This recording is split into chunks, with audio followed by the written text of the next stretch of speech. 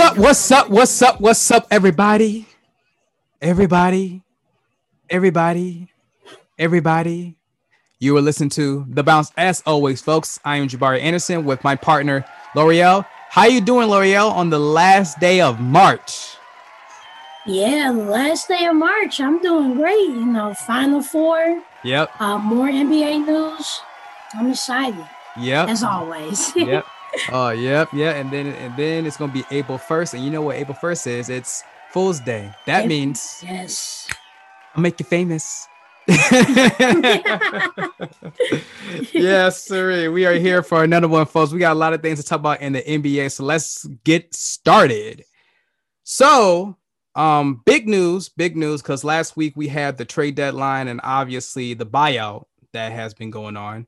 A lot of things been popping, and you know what? We're gonna start with the buyout because that was more interesting than the trade deadline for some reason. So we found out some big news that LaMarcus Aldridge has been signed to the Brooklyn Nets. He's going to Brooklyn Nets, and obviously a lot of people had something to say about LA going to Brooklyn, about stacking the deck and everything, and about what he means to this team. So, Lori, I want to ask you this question. What does this signing of LaMarcus Aldridge means for the Nets? I mean, it does mean something to have a guy like LaMarcus Aldridge, who we know is a good rebounder, knows how to score, definitely knows how to play between the center and the power forward, even like the number 3 spot. But let's be real here. Number one, I felt like he should have never went to the Nets, specifically for what the Nets needed. The Nets specifically needed a rim protector, somebody that's a rebounder. Yeah, you know, he can score the points that he can, but can he also do the rebounds that he can? So in my opinion, you know, if the Lakers and Nets would have swapped what they did and Andre Drummond be on the Nets and LaMarcus Aldridge be on the Lakers, and I think that would kind of make a little bit more sense, specifically for what the Nets need. So that's I'm so glad you said that. And number two, come on, y'all. This is not a big deal. This does not make the Nets like the monsters of Space Jam. This is just another guy. Okay, they have a big body, so that I would say that is some kind of advantage. They have a big body, so in case in certain situations where they lack size, he is going to be important of that. But come on, this is not a monumental thing. This is just LaMarcus Aldridge, I guess, trying to get a ring or just trying to be on a championship caliber team, which makes sense because Nets, even though they are second in the East, they are one of the best teams in basketball because they are still explosive. They have won 13 of their last 14 games. 32 and 15. Hit team. Yeah, exactly. 32 and 15, tied with the Philadelphia 76ers in the East. So they're close to getting that first spot. So yes, like it will make sense for people to be upset, but come on, let's be real here. Like, is LaMarcus Aldridge really going to make an impact? No. Will he make some kind of impact? I think so, because I would say this. I have been seeing some improvements from Blake Griffin as far as when they need him to score, he will score. And last Friday, I actually went to the Pistons and the Nets game. And even though James Harden scored a quiet 44, Blake Griffin had 17 points. I mean, he was buying guys when he needed to. He shot a couple good threes. He was making the screens he needs to make. And that's exactly what I've been talking about that Blake Griffin needs to do for this team. Just be there when other guys can't contribute. Or if a guy is giving you a chance to contribute like Harden, then do it. And he's definitely been doing it. So I'm very impressed on what Blake Griffin is doing so far. I think LaMarcus is going to do the same thing. You know, if he can give you a good 20 points and he can contribute just as much as Harden is going to be, and Kyrie, I believe Kyrie will be back soon after his PTO time or whatever. But besides that, he'll be fine. He just had a kid coming out. He'll be just fine. Everybody needs to chill on Kyrie. He's fine. His kid just came. It's all good. All right. But as far as what this means for the Nets, it doesn't really mean anything. They just have another good player with some size that I think would be an advantage later on in the playoffs. But as far as, you know, them being a super team, it doesn't really change anything. All right, so here's what I would say. This signing right here means absolutely nothing. Okay, it's like, I mean, the Brooklyn Nets are like a billionaire. Where if they lost $100,000, they won't even notice because they a billionaire right now. They will talk when they start losing millions of dollars, but they ain't gonna talk when they lose a couple thousand. And that's what LA is. And I kept on saying it time and time again. The Brooklyn Nets need a rim protector. They didn't need another scorer. To me, I didn't understand why they even got him in the first place. Like for me, if they would have gotten LaMarcus Aldridge instead of Blake Griffin and then added a JaVale McGee or Andre Drummond, to me, that would have made more sense to me. Then I would understand, okay, you got that. Instead, you got two guys. You got Blake Griffin and LaMarcus Aldridge, who are both power forwards, who you're asked to be centers at times. And then you're asking them to play defense, which, I mean, I'm not going to say that LaMarcus Aldridge is a bad defender. He could hold his own, but I'm not going to be acting like, oh, he's this great rim protector or this guy is just spectacular when you need him to lock someone down. That's not LaMarcus Aldridge. That's never been him. You know what I'm saying? Never been that. And my thing about this whole thing is that Brooklyn just basically said, we don't care about defense. We're going to score, and score. They just let you know that. Because I mean, that's basically what they give it to you. They're saying, can you outscore us? Defense, it'll come and go, but can you outscore us with the offensive weapons that we have? That's basically what they're saying. And I'm just saying as a whole that for me, they should have gotten a defender at best, a defender. But at the end of the day, when you look at the Brooklyn Nets, first of all, let's look at Brooklyn. What is their best defensive lineup? Their best defensive lineup is TLC, Bruce Brown, Jeff Green, who's that other guy? Nick Claxton or something like that. Yeah, Nick Claxton, and then DeAndre Jordan at best, if you want to put him there. That's their best. But who's going to be playing the majority of the game? Not those guys. So I just don't understand. And the fit just didn't come right for me. So getting LaMarcus Aldridge, it was like, okay, we just going to throw some coins. And the fact that LaMarcus Aldridge and Blake Griffin, they came and look, they got to listen. They got what? How much money did they get for Brooklyn? I mean, what, a few million or something like that. So I don't understand this, but I mean, look, it is what it is. I really thought to myself that LaMarcus Aldridge was going to go to the Miami Heat. I really did.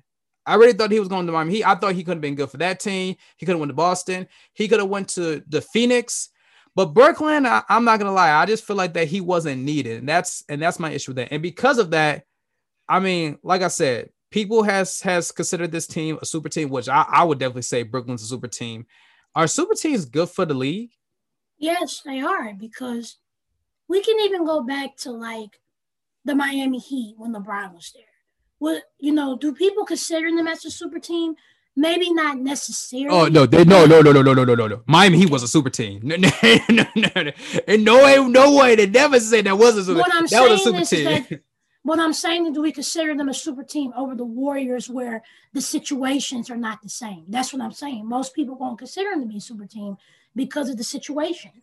But in my opinion, they was, because my thing is, a super team is whether a superstar goes to a team that's already been a good team or whether you recruit. It's a super team regardless. So in my opinion, the Miami Heat is the greatest example of a super team. And I'm not going to jump too into it because we're going to go into the next topic.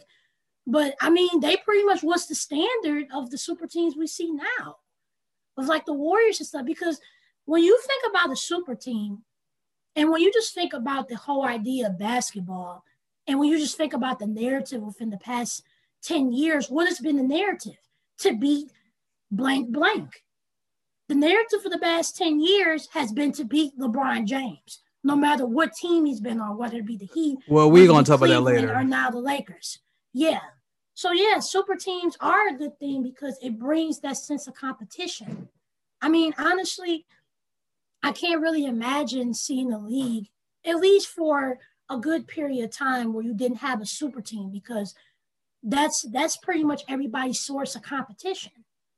Yeah, the entire league, you got to go against these teams every single night, but essentially the bigger picture is the championship.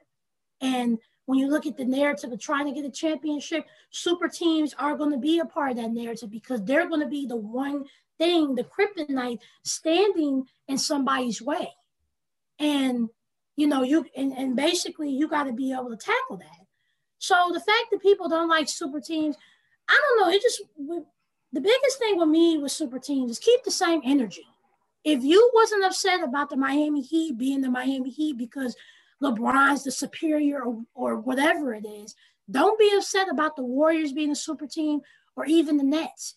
Because newsflash, the Nets are a super team, but people making it seem like they're ruining the NBA. I'm like, they're not. They literally built this team from scratch. KD and Kyrie volunteered to come to Brooklyn because of whatever their motives were and to simply create a championship team. And if I look at somebody like a KD and how people were so upset about how he went to a team that won 73 games, why are you upset now? Because he's trying to do what you always wanted him to do, actually create a team of his own and to try to win. Because let's just keep it real. Kevin Durant is not like a LeBron James, and I think people need to accept that. Kevin Durant is not going to be a LeBron James where he is like the sole person to build a team around, or like he has to win solely by himself. Because guess what? LeBron James doesn't solely win by himself. He had to go to Miami to team up with a Dwayne Wade and a Chris Bosh to actually get a ring, which is completely understandable because he has tried to win those 7 years in Cleveland. But I think people really don't think about that when it comes to LeBron James. When they talk about, KD being a snake or KD can't do it by himself. LeBron couldn't do it by himself. But it was understandable because at the time, LeBron was much younger. And now that he had that experience, he can actually do that. KD, as talented as he is, realistically, he probably wasn't going to be that guy who could solely lead a team to the championship. I mean, he did lead a team to a finals, but he was really, really young. I think he only been a part of OKC for about 3 to 4 years once he did that. So when it comes to this super team mess, just keep the same energy. If you wasn't upset about Miami being a super team, or even we can go back to the Lakers when they won back-to-back, they was considered a super team. If you're not upset about those teams, which Laker team? Which Laker team was a? Well, I could tell you the who was a super team. Which Laker team would you consider a super team that won back-to-back?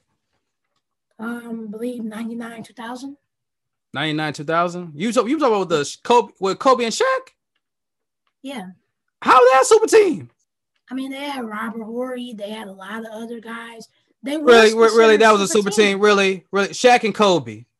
Who else was on? Who else was a top 25 player on that team that you would consider that like a super? I'll bring about super teams. First of all, let me put it this way: super teams are great for fantasy basketball. They're great when they're in big markets because it only happens in big markets, and for media because that's all they're gonna talk about on a regular basis. Let me ask you a question. Name me a time when there was a super team in Utah. Never. When was it? Okay. When was the time when there was a super team in New Orleans? Never. Okay, that's my point that I'm saying. All these super teams happen in big markets. Okay, yes. They all happen because they do it in the Bay Area, which is one of the largest markets in this country. Same thing in Miami, which is also the 16th largest in this nation as a whole. Yes. So in New York, well, we all know New York is the largest market over there. And the same thing when it goes to LA. The Lakers did have it, and I do agree on that part about that. But Kobe and Shaq, I mean, now Karl Malone and Gary Payne, yeah, but before then I would not say that. The thing is that all these super teams have always been beneficial for big markets. They have never been beneficial towards small markets.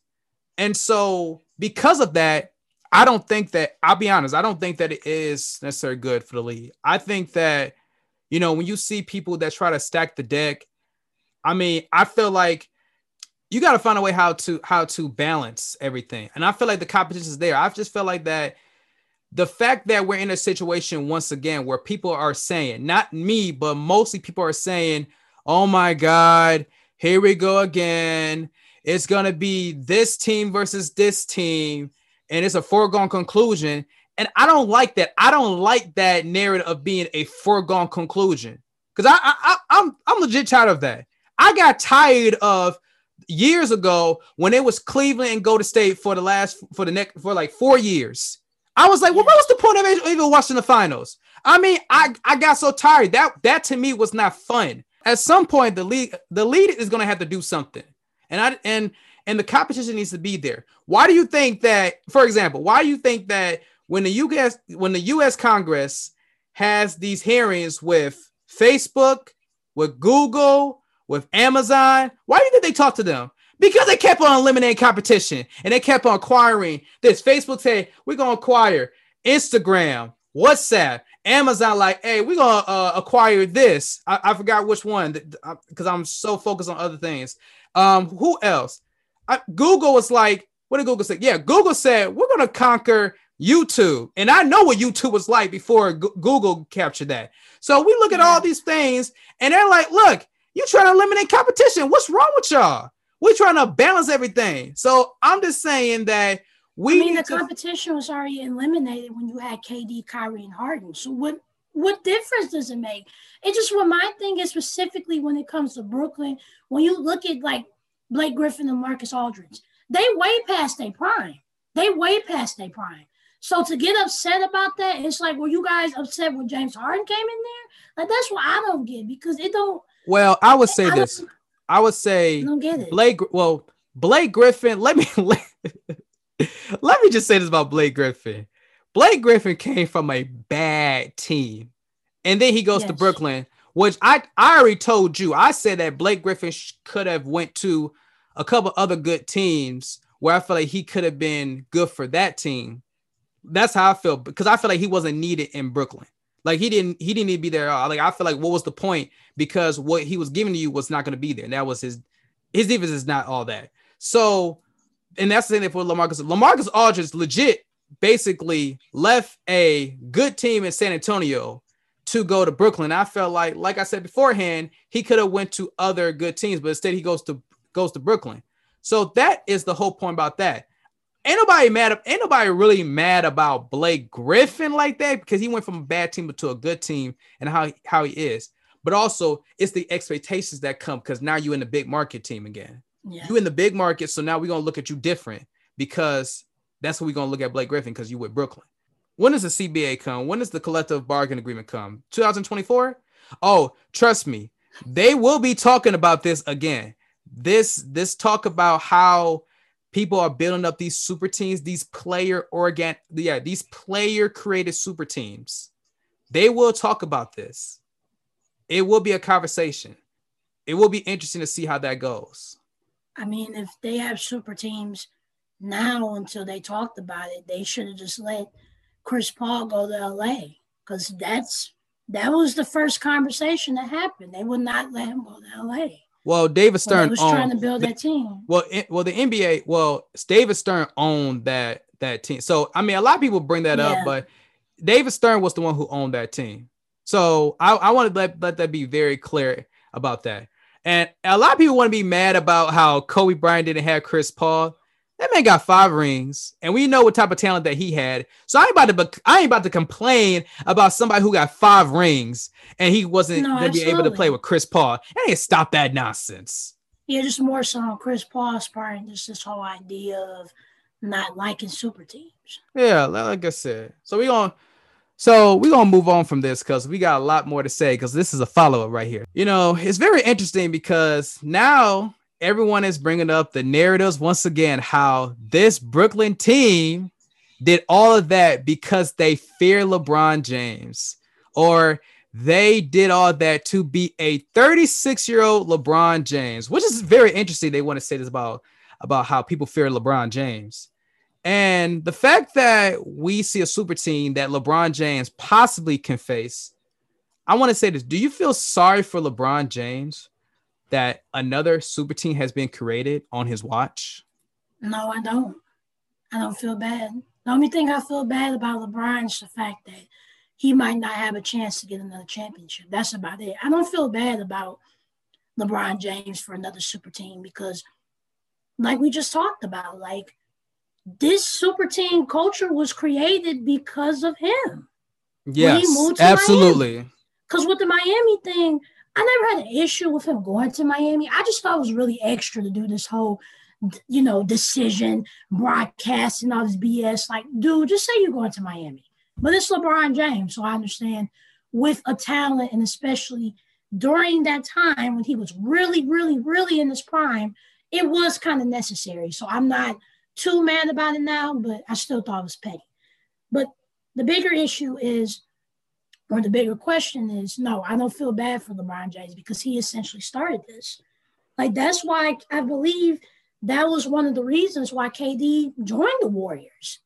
Because remember those past couple years where KD always had this mindset that he was the number 2 guy and he was always trying to be the number 1 guy. And he was tired of being second. Chance. Yes, he was tired of being second. He had a chance to be number 1. But at the time when he went against LeBron in the finals, he was just too young. The team didn't have much experience, but they still gave it their all. And, you got to give credit for that. But, yeah, I think that's probably was the moment when, Kevin Durant was like, dang, like, am I always going to be the number 2 guy? Can I possibly be the number 1 guy? And then, over the years with Westbrook and Durant, to me, it just didn't work out. I feel like both guys had blame. Westbrook had some kind of blame just because of his attitude mindset as far as, can you keep that mindset if you're trying to get a championship? And then, Kevin Durant and the times where he deferred or he didn't step up the way he needed to. Yeah, but LeBron James. Yeah, but with LeBron James, I don't feel sorry for him because I feel like he started it, and what's happening now was because of what he started. So I'm not going to feel bad for somebody where like you kind of created this culture because, he literally, and that's the crazy part when it comes to me and LeBron and like, or just with LeBron in general, how people always say, oh, LeBron don't have this, he don't have that. He literally recruits every person he gets. What they say? They say everybody is stacking up to beat LeBron James. No. Since 2010, every team has been created to beat LeBron James. Yep, that was the narrative. Yeah. Well, what do you think about that narrative though? That people can say they create all these teams just so they could beat LeBron James. I just think it's BS because think about it. Like, why would these teams create? Why would these teams be created to beat LeBron James? Because of him. And that's what I said about the whole competition thing. And I don't think he's doing it on purpose. I mean, he can do whatever he want to do. That's his choice. But I don't know. I don't feel sorry for LeBron. I don't. This man is a 3-time champion or a 4-time champion. My bad. This man's a 4-time. No, you got it right. He's a 3-time champion. I don't count that bubble champ. Okay. No, I'll play with you. No, he's a 4-time champion. No, he got 4 rings. Yeah. This man's a 4-time champion. Every team that he's ever been on, as far as winning the ring, he has recruited these guys, or he has went to a team. He went to the Miami Heat because of Dwayne Wade and Chris Bosh. He wouldn't go to Miami Heat for no other reason. And just, and just reading and just watching a lot of stuff about like this narrative, people make a great point that a lot of these situations that LeBron has got himself into is because of the coach, because of the GMs and things like that. So in Miami, there was Pat Riley, Eris Spoelstra. With Cleveland, at the time before he left, he had issues with the GM there, but they worked things out and he was able to go back to Cleveland to fulfill his promise. But during that time when he was at Cleveland, he called all the shots. He wanted Tyronn Lue to be his coach over David Blaine. He wanted specific players to be on the team. And he did the same exact thing for the Lakers. I don't know if he wanted Frank Vogel to be the coach, but definitely to make those kind of changes like that, LeBron had something to do with it. I just refuse to sit up there and act like LeBron didn't have nothing to do with having Frank Vogel on the team or getting Anthony Davis or recruiting anybody. Whoa. Let's bring this up. Loreal.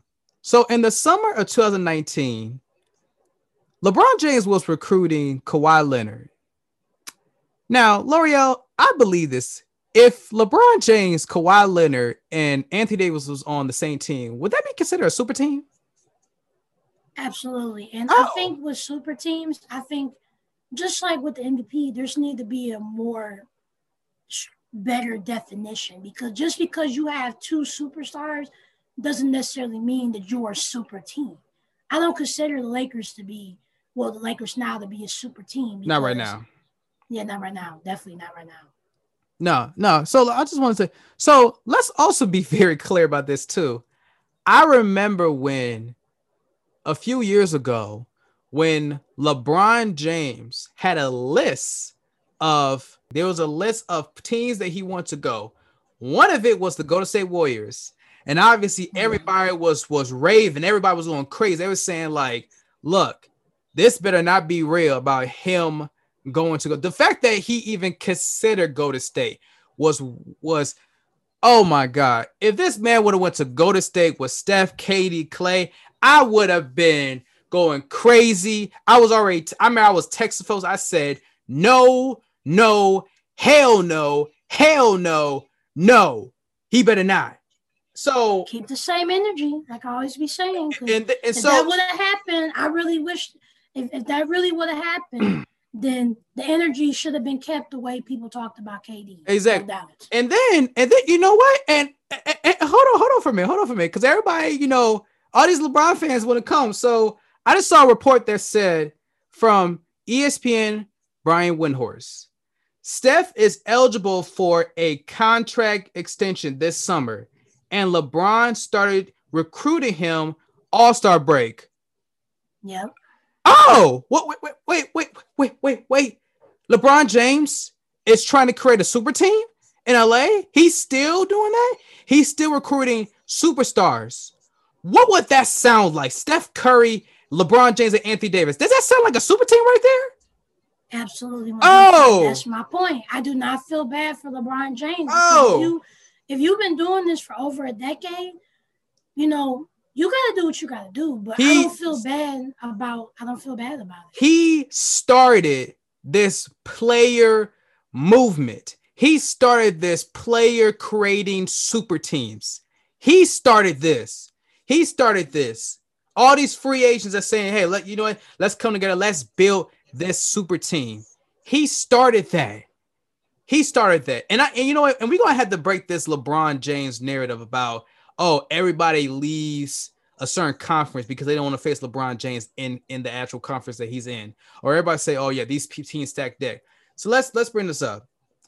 Did the Dallas Mavericks design their team to beat LeBron James in 2011? No. They said, hey, LeBron, we're gonna put some heat in your chest, and then you're gonna choke in 2011 NBA Finals. That's what we're gonna do.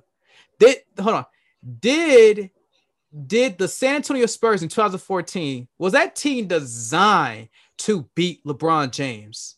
No. Hell no. It was built. Yeah, you're right. It was yeah, that's what I'm saying. They said, we saw what you did in 2013. We're going to put some heat in your chest, and we're going to beat you in 5 games. That's what it was. Exactly. They were 2015 Golden State Warriors before they got KD. Nobody would say that they were designed to beat LeBron James. I mean, come on. This is just straight up nonsense. And then they even said that the Boston Celtics with KG, Paul Pierce, and Ray Allen, they said they were designed to beat LeBron. First of all, that is so far from the truth, because before LeBron James even got Cleveland to the finals, that Boston team, Danny Ainge was already designed to get Kevin Garnett before that was even happening, because Paul Pierce was getting tired of losing. He was getting tired of being a lottery team, for 2-3 years. It felt like that his years were being wasted. Paul Pierce was about to leave until he started listening to until Danny Ainge started listening to Paul Pierce. Okay, that's the reason why they got KG and Ray Allen in the first place. So let's be real. And also let's be very clear. LeBron James, who started a super team in Miami, tried to do one in Cleveland and LA. Yes. So hell no, we ain't gonna feel sorry for LeBron James that a super team could possibly face him, or he could face a super team. No. No. You know, let me put it this way. For everybody who got a problem with for everybody who has a problem with super teams, if you're a LeBron fan, Lakers fan, Warriors fan, Steph fan, Cleveland fan, Miami Heat fan, if you all can't y'all talk. right, all y'all who talk about how the Brooklyn Nets are ruining the NBA, if y'all fans of those, y'all have super teams. Guess what? Y'all not qualified. We don't want to hear you speak. None now whatsoever. Stop. I mean, hear about nobody talk about. Stop. Talk about Brooklyn ruining the NBA. I'm telling you, Jabari, because if the Lakers will, I don't believe it anyway because of the injuries, but if the Lakers don't make it to the finals or whatever, and they start making those narratives about, oh, LeBron didn't have no help. Like, no, he literally built this team by himself. Because he got help. He got help. Think about it. Why would LeBron go to an already broken down team or a broken down young team in LA? Think about it. He drove all the young guys out. All of those young guys that was there, except for Kuzma, Lonzo, Randall, Russell, they all left. He got the deepest team. LeBron. Yes, he got the deepest team according to people's eyes. He got the deepest team. The deepest team. And he got Andre Drummond. So, and you know, and I wasn't going to entertain this, but you know, I heard people were saying that that if LeBron James beats this Nets team, he would be the GOAT hands down. Let me just be very clear. This is the same thing y'all said when KD was going to go to State. When KD went to go to State, y'all said the same thing, and then it didn't happen. So I just want to say this. That's if LeBron James gets to the finals again, coming out the West without a bubble being included. So I just want to let that be very clear. When he does that and he faced Brooklyn in the finals, then we can have that conversation about whatever that I told you about if LeBron James does beat this Nets team. But until that happens, we're going to act like it didn't happen. So, and let me just say this one last thing. If there's this narrative about us feeling bad about LeBron James for a super team, I'm sorry, isn't he supposed to be the GOAT? Ghosts don't fear anything. None. So why would we? None. So why should we feel bad about LeBron James going against another super team? If he's a GOAT, well, if he really is a GOAT, he should have beat the Warriors with a KD if he did it without them. And that most definitely, if he is the GOAT, he should beat the Nets. But if he don't, and that's the thing too, like if he don't, we should definitely put that whole Jordan to LeBron thing in rest, because when it was already at rest to me. Yeah, once Michael Jordan was getting his butt whooped by the Pistons, that man worked to make sure that would never happen again. And guess what? It never happened again. So never. Until I see that kind of adversity from LeBron James, I don't want to hear nothing else about him. None. I'm sorry. And it really is the fans. I don't hate LeBron James. He's a class act. But it's the fans and the media and this whole BS narrative about, you know, teams kissing down LeBron James and stuff. Like, come on, bro. Because he's going to retire soon. So what else are we going to talk about once he retires? We going to still talk about LeBron James? I would hope not. We have too much talent in this NBA to be all on LeBron James' coattail. And I really mean this with all respect. But it just, I'm tired of it. It's the bronze sexual logic. Literally.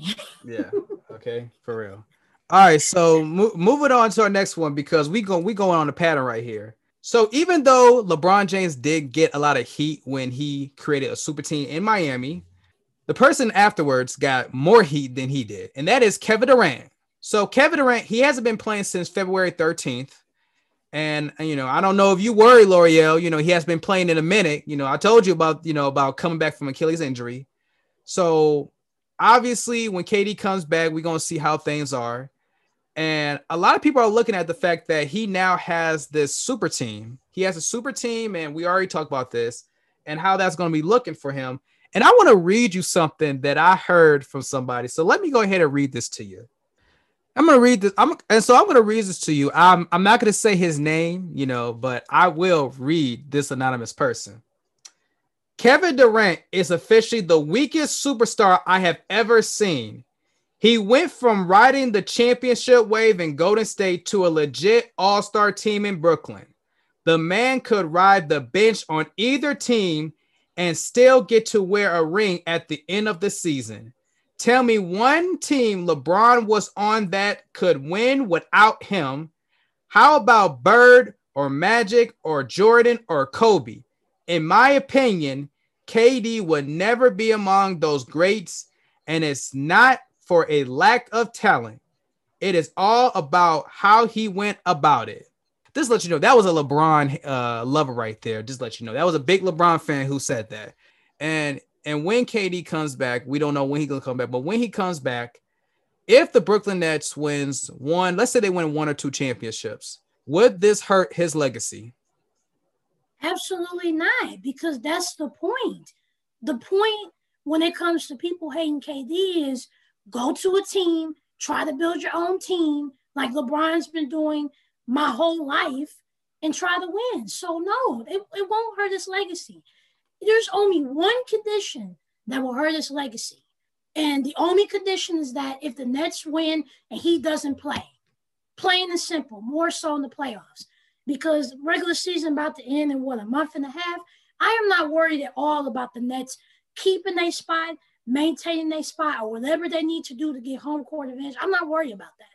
I'm only worried about if KD is going to come back. But I'm assuming, and hearing from recent news, it just seemed like he just getting rest. So I'm assuming, and this is smart on Steve Nash's part, especially being the coach. Sound like more than rest. It sounds like more than rest. It sounds like, hey, that hamstring looking more like a Achilles. Well, we know it's an Achilles, not a hamstring. It's an Achilles. So the guy that said that, yeah, like he makes a point about KD's initial decision to go to the Warriors, and then I guess what is the legacy going to be after that? But come on, bro, he's hurt. He got an Achilles injury. Now, if he had some kind of like injury, like an ankle sprain or something, and he could come back, okay, that's understandable. But he has an Achilles injury. So there's only one condition to where it will hurt his legacy. And the only condition is that if this Achilles is really, detrimental and that he can't play in the playoffs and they win without him, then yeah. But best believe if KD plays in the playoffs and he gives, and I think, and people always seem to forget because, yeah, the NBA is based on narrative, but also based on analytics. People seem to forget that those two times when he was in the finals with the Warriors, he was the best player on that team, averaging 30, 10, and 10. Nobody could stop KD. Even LeBron couldn't. So best believe if KD is healthy in these playoffs, when the Nets win the 1 or 2 championships, best believe he's going to do the same numbers he did before. He'll probably win 2 more finals MVPs, maybe 1, because I do feel like Harden and Kyrie could get 1 of those. But best believe if he come back in the playoffs healthy and he puts up those numbers, it will not hurt his legacy, because this is exactly what people have been begging him to do, to go to a team. He went to go to the Nets. He didn't have to go to the Nets. He could have stayed with the Warriors. But as we see time and time, especially with Steve Kerr's comments about how he liked this season more than the other seasons, it was just a big chemistry. He liked last season more than he did with Durant's final season. Exactly. And we see that it's more of a chemistry issue. So he probably wasn't going to stay there that long. He did what he had to do for the Warriors. He got his rings. He got out. He went to the Nets. He recruited Kyrie. He recruited, DeAndre Jordan. The same thing that LeBron is doing. And now he's the weakest superstar ever because of he got an Achilles injury. I mean, you could say he's weak because of the decision he made. But it's been nearly 5 years, y'all. Get over it. The fact that Kevin Durant went to this team and the fact that the Warriors have been such tremendously better offensively because of him and what he done in the finals, I don't want to hear nothing about being the weakest superstar. Because I think being the weakest superstar, if he was really riding on the coattails of the Warriors, he would have been on that team and he would have been the 3rd or 4th best player. And that could be possible. It could be possible. I mean, the way how that regular season looking for Brooklyn, I mean, shoot. People probably debated about who the best player on that team is. Regular season. Exactly. Not playoffs, regular season. Regular season. That's the thing. It's just the regular season. I feel like if he ain't going to play for the playoffs, then yeah, there's time to push the panic button. But it's the regular season. It looks like he's just getting rest. I hope he can come back for the playoffs because best believe if KD come back to the playoffs healthy, I don't want to hear nothing about no weakest superstar unless he was really weak against whoever he go against in the finals and he couldn't get it done. That's going to be the ultimate test as far as that narrative. But I don't want to hear it. The man is injured.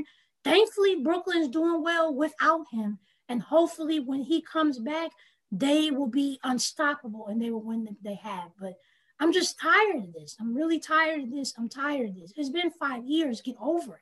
The man done what he had to do. He won his rings. He had his stats. He's still one of the best players in the league. Character-wise, could we question him? Absolutely. Because we know what happened on Twitter. We saw what happened, especially when he no, it was on Twitter. It was on Instagram with Michael Rappaport. Lord have mercy. What the heck is going on? Katie, what the heck is going on with you, man? Not even just the tweets, but just overall to be a guy with that kind of magnitude and just go to a team like that has won without you and has 73 wins before and has, 3 superstars already on the team. I can get that, but just for now, just be quiet. If that's the thing. The thing is, I'm still keeping my position. I still think the Nets will win the finals. I still think that KD will come back. And if they win the championship without with the super team, they had a super team. So with that team they had, let's say they don't have Kevin Durant, they still win the championship without him. Yes, the legacy will hurt. Yes, his legacy will hurt. No. I'm not saying about that, but I'm saying, are they winning a championship? Are they still winning a championship? Like, how far you got them going? I got them to the finals. You got them to the finals. So even without Kevin Durant, you still have them going to the finals, even without KD. Yeah, I do. Let me break this down. First of all, let's break this down right here. We already know how great of a player Kevin Durant is.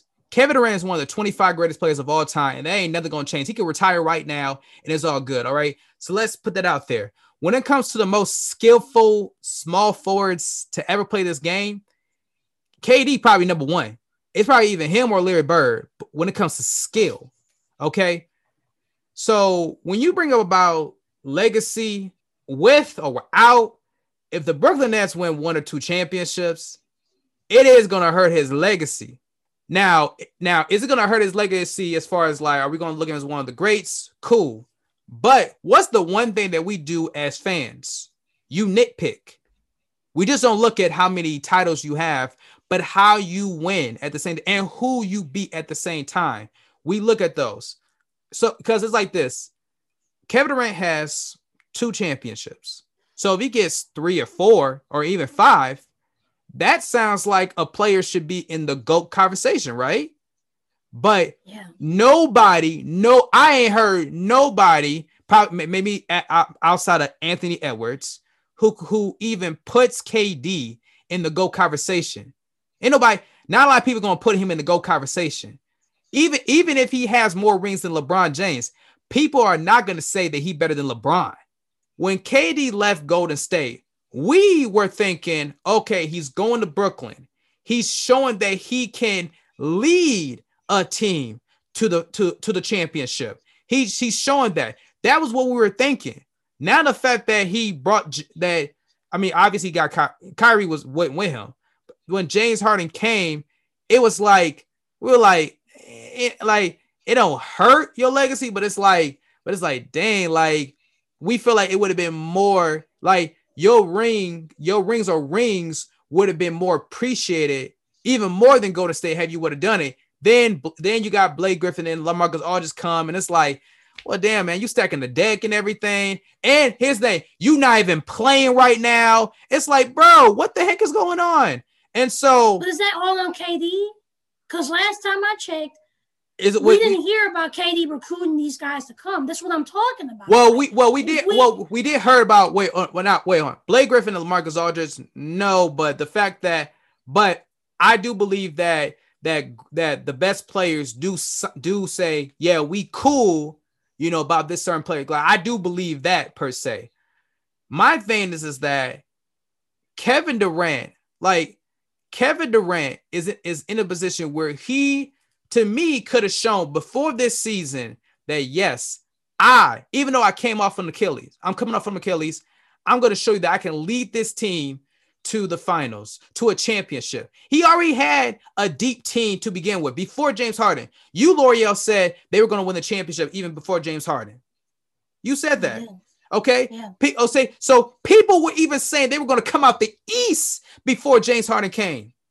So because of that, and now this happened, now it's like I can really imagine a situation where KD is probably in a situation where he might not win Finals MVP. He's not going to win regular season MVP, not this season, but Kyrie, James Harden, well, we got to see how James Harden in the playoffs, to be honest with you. But let's say one of them wins Finals MVP.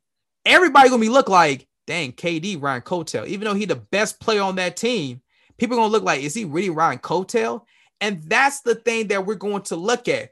We're going to nitpick on how you won those championships and who you beat to get there. That's the thing about it.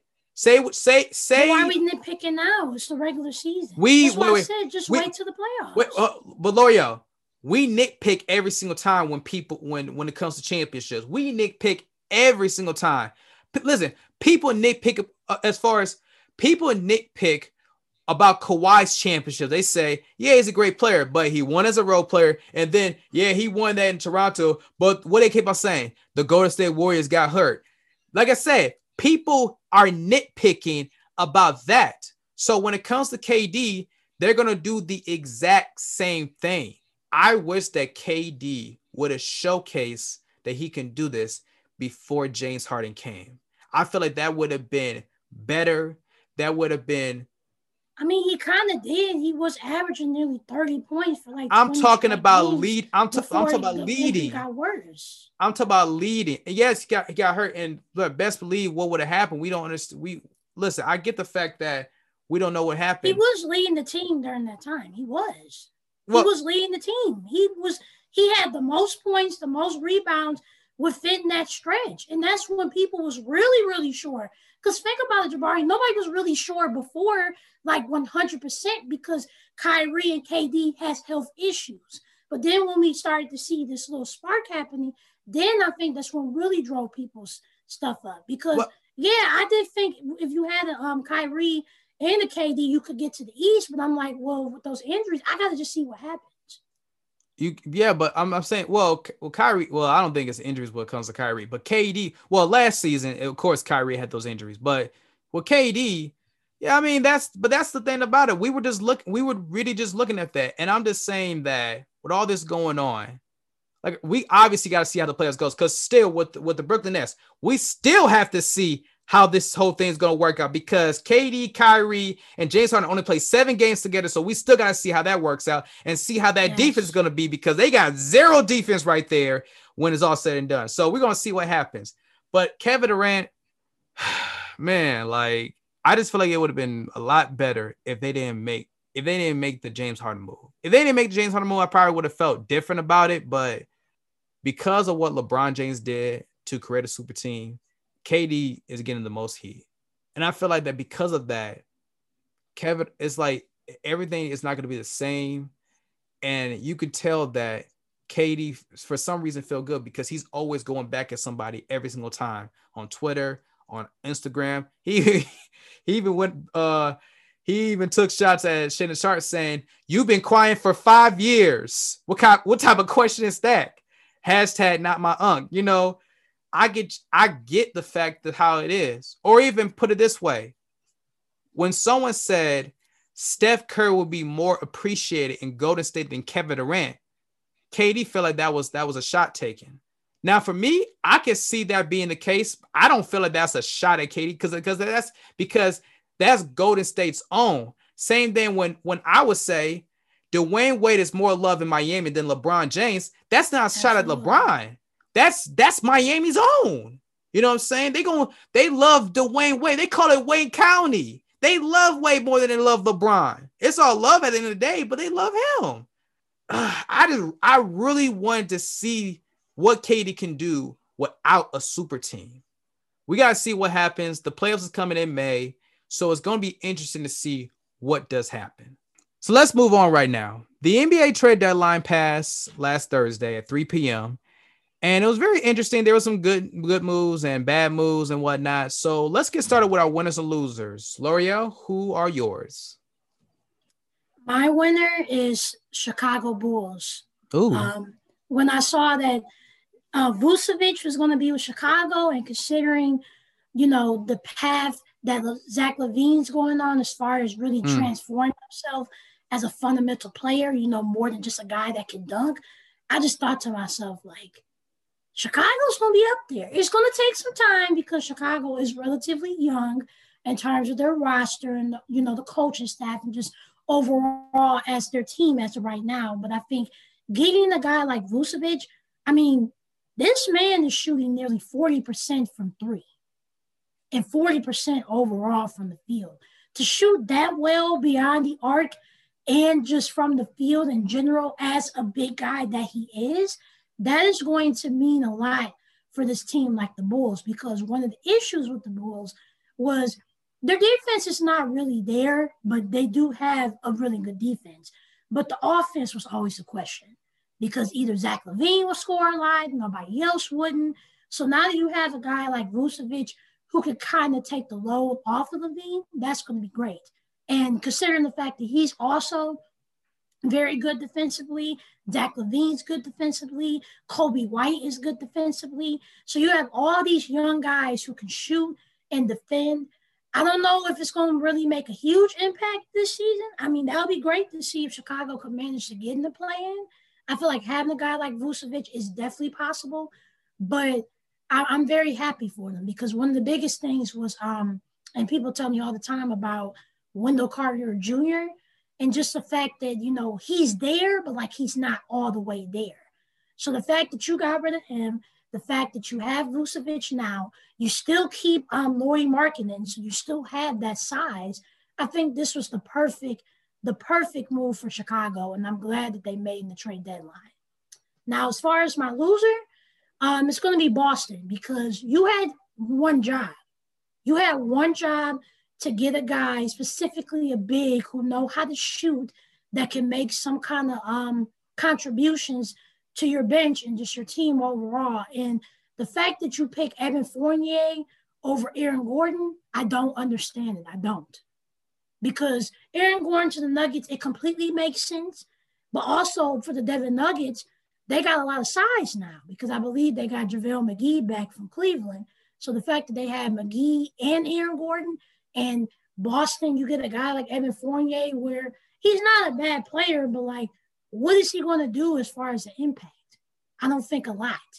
And I think with Boston, the fact that you just needed one guy to simply give you an impact, and you couldn't even get somebody as simple as Aaron Gordon, where literally the cards were laid out on the table for you to get a guy like Aaron Gordon, I just don't understand like what they're doing.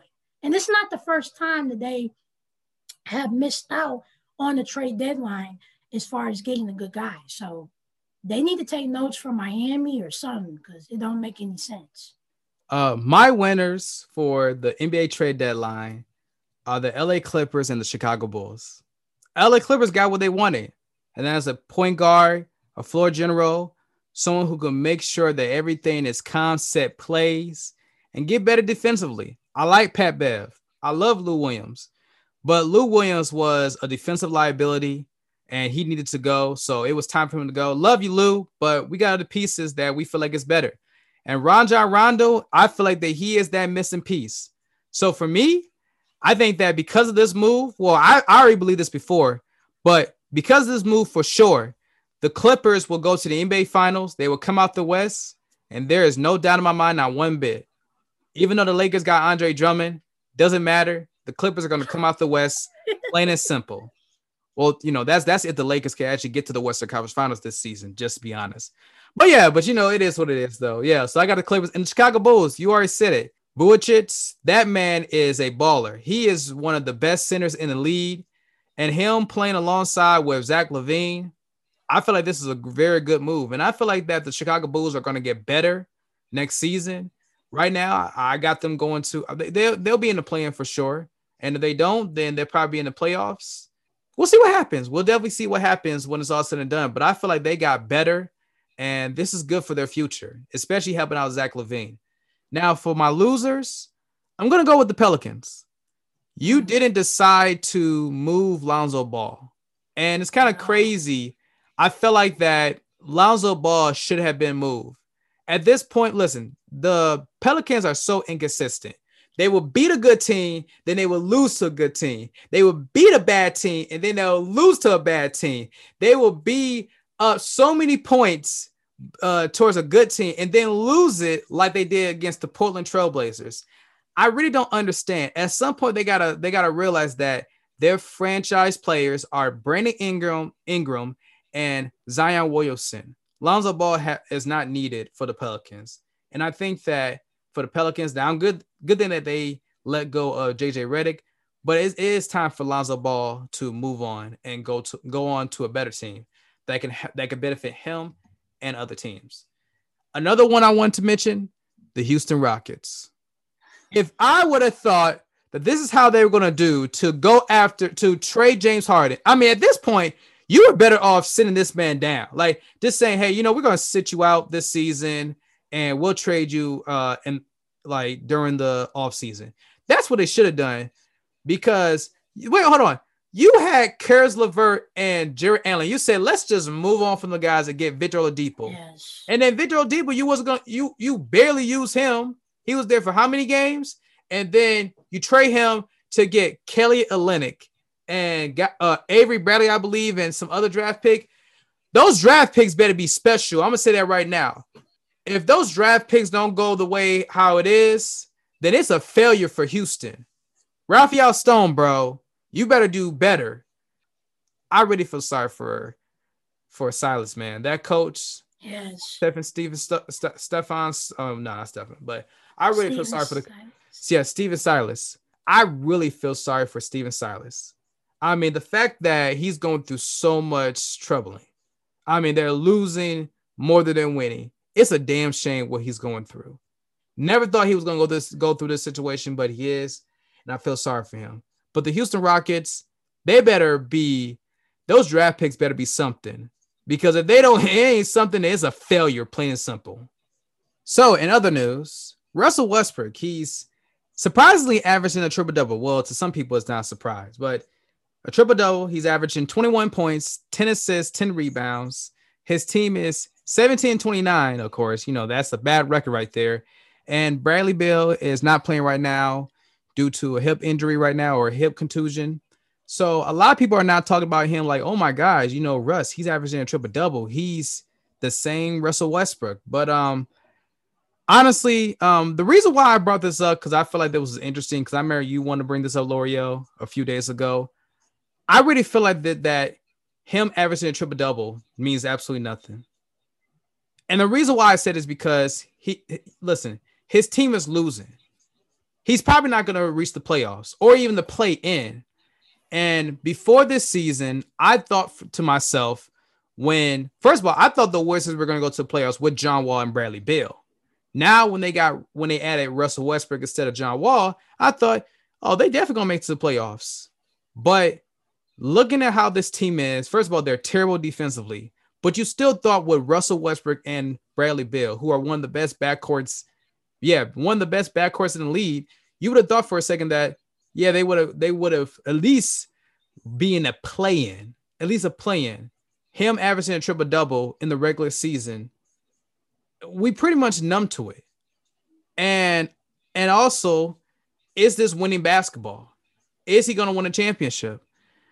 And looking at his downfalls, because we definitely have seen a lot of the disappointments that has been made in the playoffs for Russell Westbrook. Russell Westbrook is not a winner.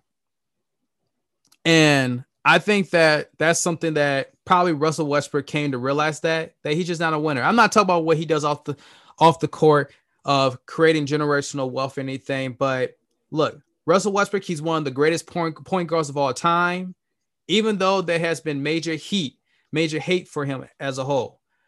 But to me, the idea that we're celebrating a guy who's averaging a triple-double and his team is losing is just ridiculous. Westbrook should be thinking about, how am I going to win a championship? Not just, I want to be the number one or number two option. Well, really the number one option and average a triple-double. I feel like that Russell Westbrook should think about winning a championship more than anything else.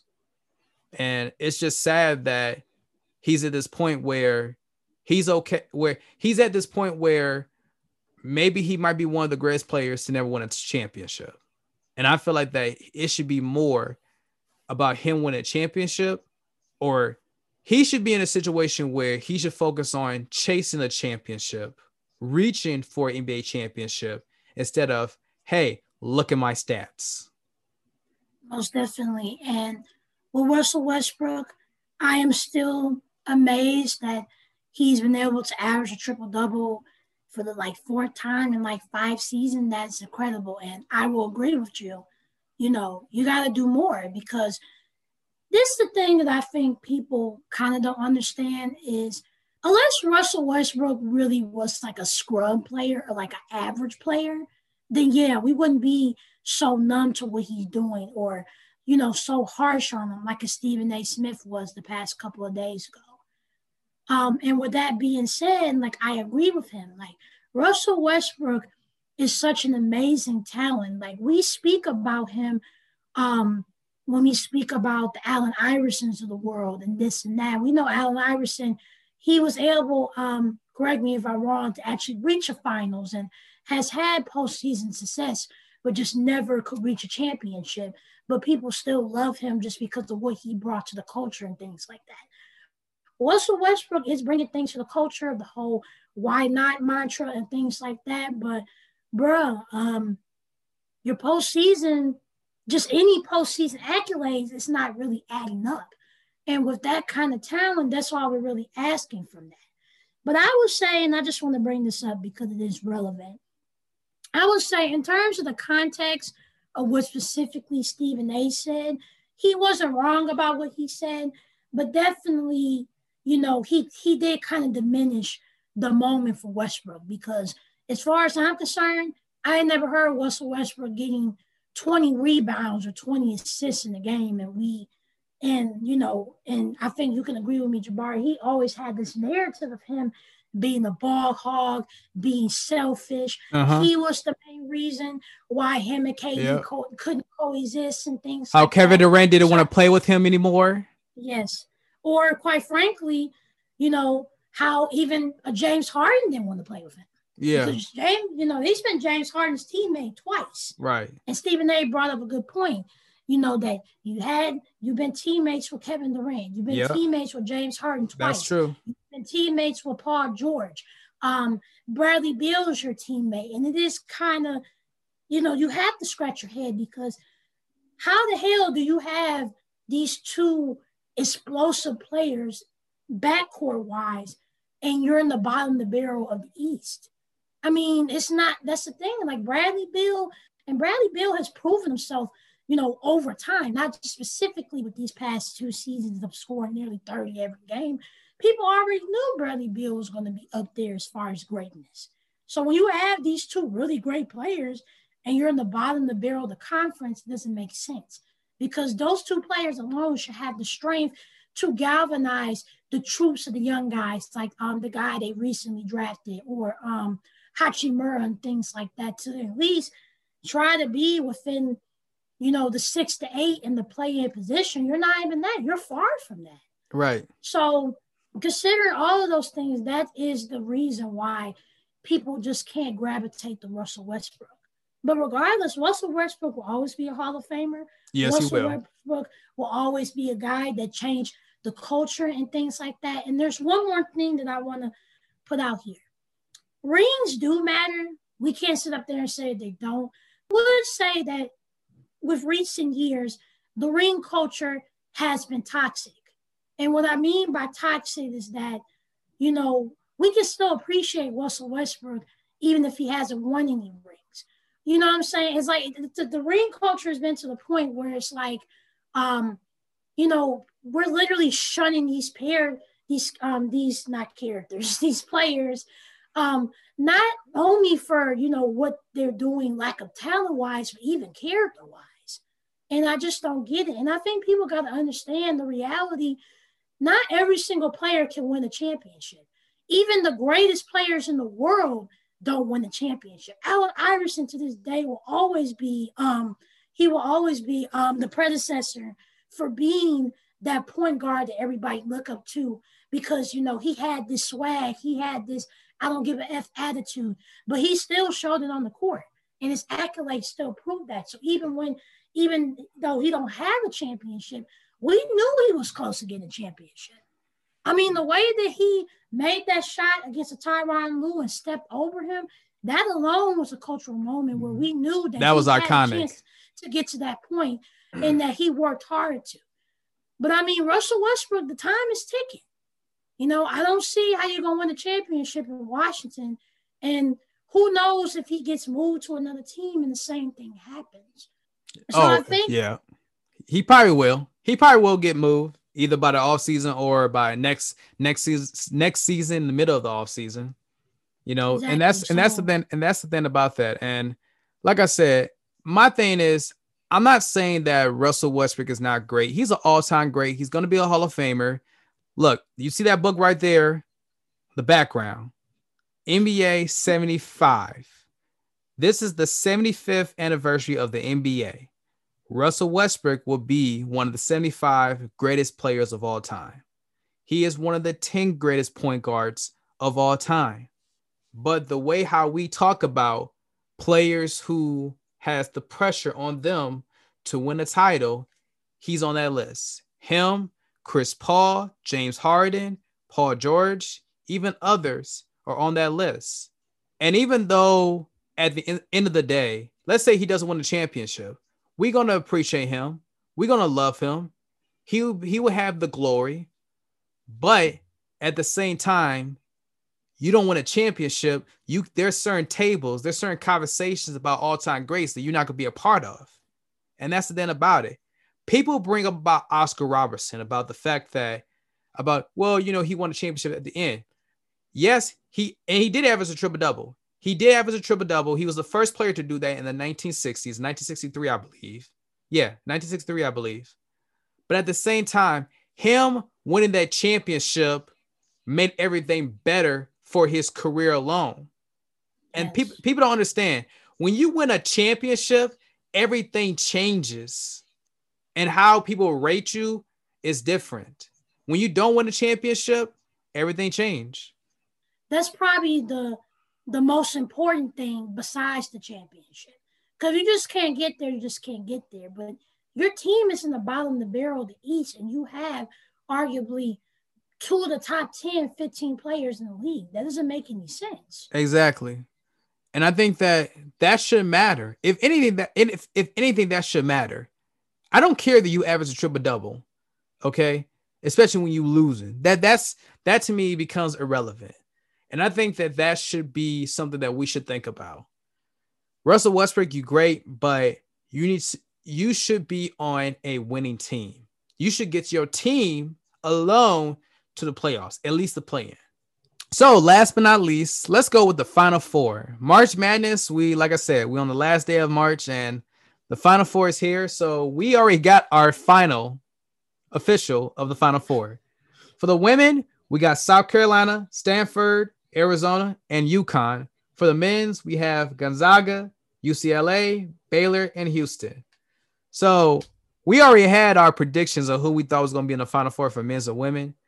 But Loreal, what's your take about these Final Fours for the men and the women? I mean, for the men, like Big Ten, what is you doing? Yeah. Now, Michigan, I'm not going to go hard on Michigan because I give all the props for Juwan Howard for truly working his ass off, really trying to move that program. I think he has moved it in a way that other coaches have not moved that program. They were in the and Elite Eight. Michigan will definitely be back. I'm not putting Michigan on the hot seat. I'm not. Unfortunately, UCLA prospered. Big props to UCLA for doing that. So I'm not putting the hot seat on that. But everybody else, though, especially Illinois, what happened? Just what happened? I don't get that. But, I mean, besides that, this is going to be an interesting March Madness. At this point, what is a bracket? I think we should stop talking about brackets. What is a bracket? Because a bracket at this point was non-existent. Broken. Yeah, broken. Completely broken. And think about it. It was broken, I think, even before we transitioned to the Sweet 16, it was already broken. So at that point, what is it? Oh, boy. But yeah, I'm very, very intrigued to see how this Final Four would be. Very interesting to see about the women's. Couple facts. South Carolina and Arizona, those two coaches, Dawn Stanley and Adia, I believe. I don't know her last name. They're going to be, for the first time in history, we're going to have two Black women that's going to be a part of the Final Four. So major props to both of those women and to all the women as well for all the women's teams. Very excited about that. UConn's been on the roll. I thought Baylor's going to get to them, but that was a really good game. We're not going to talk about how that clearly was a foul because that was another story. Oh, yeah. Where's the foul at? Where's the foul? But the women, they've been giving it their all this year. Yeah. So many standouts, Paige Buckers and other standouts as well. I'm very excited about both of the tournaments, the men and the women. Yeah. Yeah, absolutely. I mean, for me, well, listen, for the men's, my bracket is dead. Okay. I had Michigan going all the way, and look, it's all said and done. I said that Illinois was going to go to championship. They were out. What else? Texas Tech, Iowa, they out. Like, it's over. It's over. And probably in this situation, Gonzaga probably is going to win it all anyway, if you really want to think about it, because they've been, boy. A tear. Yes, they've been a tear for sure. So they're probably going to win the whole thing, to be honest. For the women, I got 3 out of 4 of my picks right. I had Arizona, UConn, and Stafford going to the Final Four. So I was right about that. But I didn't have South Carolina. I had Maryland. But hey, South Carolina, it is what it is. They came. So at least I'm alive for the women. I got UConn winning it all. So I'm alive there. But we will definitely see what happens. And boy, Final Four has, well, I'll just say this. The Final Four will be interesting this weekend. So that's it, folks. That's it for the Bounce Podcast, episode 15. You can listen to us on Apple Podcasts, Spotify, Simplecast, YouTube. Some clips on YouTube will be popping, Pandora, and iHeartRadio. I want you to download, subscribe, comment, give us 5 stars, people. 5 stars as always, people. As always, you know what the deal is. And also, baseball season is back, folks. Yes, I am so happy for Major League Baseball for coming back. They started on time. April 1st. You already know what the deal is. I hope the Tigers could go to the playoffs, by the way. I'm just gonna be real. I hope they do. Really. But overall, we'll see what happens. Before we go, Loreal, you got anything else to say? I'm just excited for March Madness this weekend. Final Four, baby. Let's get it. Well, March Madness is technically gonna be over this weekend because it's gonna be April. Exactly. Yeah, but that's all, folks. Thank you for listening to the episode. Like I said before, my name is Jabari Anderson with my co-host Loreal. Peace.